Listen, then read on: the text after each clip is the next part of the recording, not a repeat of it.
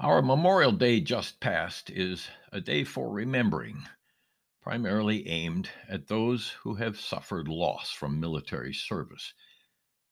But there can be other causes for some to pause for other losses, their own Memorial Day indeed.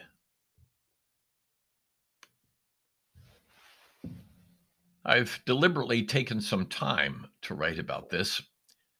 The whole thing occurred on the evening of Memorial Day, but the scope and gravity of it warranted some time, some reflection, and some respect to my brother and his wife, to whom it all happened. I dare say that it was the only disaster to befall any member of our family in my lifetime. This one seemed hell bent on making up for all that past good fortune. Skies began to darken in the afternoon in the west central portion of Minnesota, warm and humid air beginning to clash with the cooler air of a frontal system.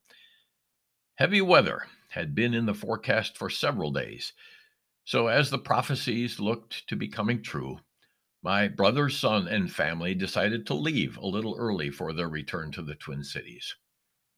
By 4:30, the foreboding had evolved into a full-blown EF2 tornado.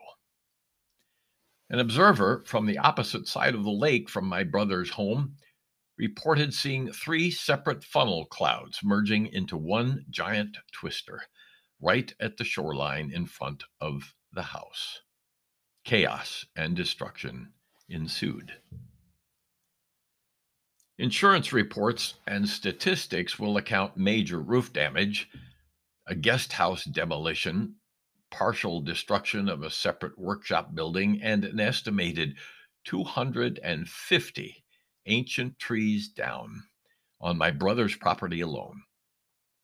His property lot, originally chosen for its densely wooded seclusion, now has sections which resemble the aftermath of the BWCA blowdown in 1999. That event, too, took place on a holiday, destroying a July 4th holiday by obliterating some 500,000 acres of woodlands. The forest floor, once richly blessed with an ancient canopy of deciduous and pine cover, is now littered with the bodies of those same protectors. Some lucky trees remain upright, somehow chosen in the cosmic lottery to survive the ravages of 120-mile-an-hour winds. The previously idyllic lakeside is now a war zone of remains. But neither the insurance accounts nor the news reports will reflect the real loss of Memorial Day. The structures will be repaired or rebuilt. Landscapes can be cleared and replanted, though primarily to serve future generations. Trees have their own timetables for restoration, as we have come to painfully recognize in the aftermath of Western U.S. fire disasters. A boat can be replaced, a lawn recultivated. But a gut punch of this magnitude to the human psyche is not so easily or quickly repaired. Decades of emotional investment, family memories, and hard labor might be resilient to tornadic winds, but the spirit is not intended for such.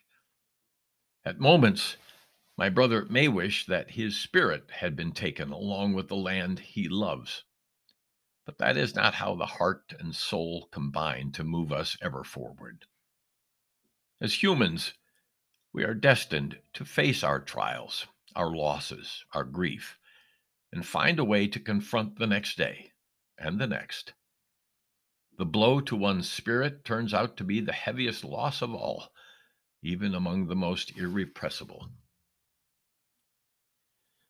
There is palpable relief in the immediate moments after such an assault, when no one is hurt or injured. Of course, that is the ultimate measure of reprieve.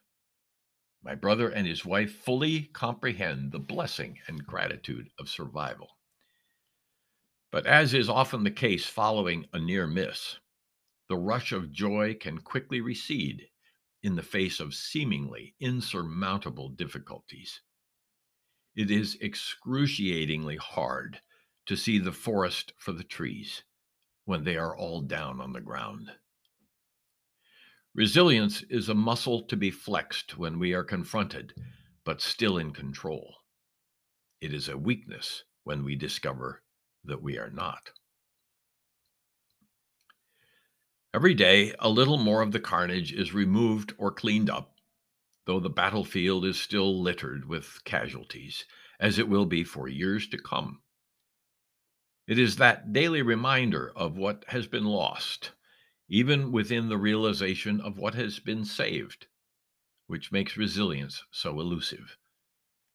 And so the emotional tug of war continues, even long after the winds have quieted. My brother and his wife will be fine because they have each other, a centering firmly anchored in faith, and an ethic of hard work to sustain them. He also observes that in the midst of all that is gone, there is a patch of forget me not flowers next to the house, small survivors to remind them of what was as well as what remains.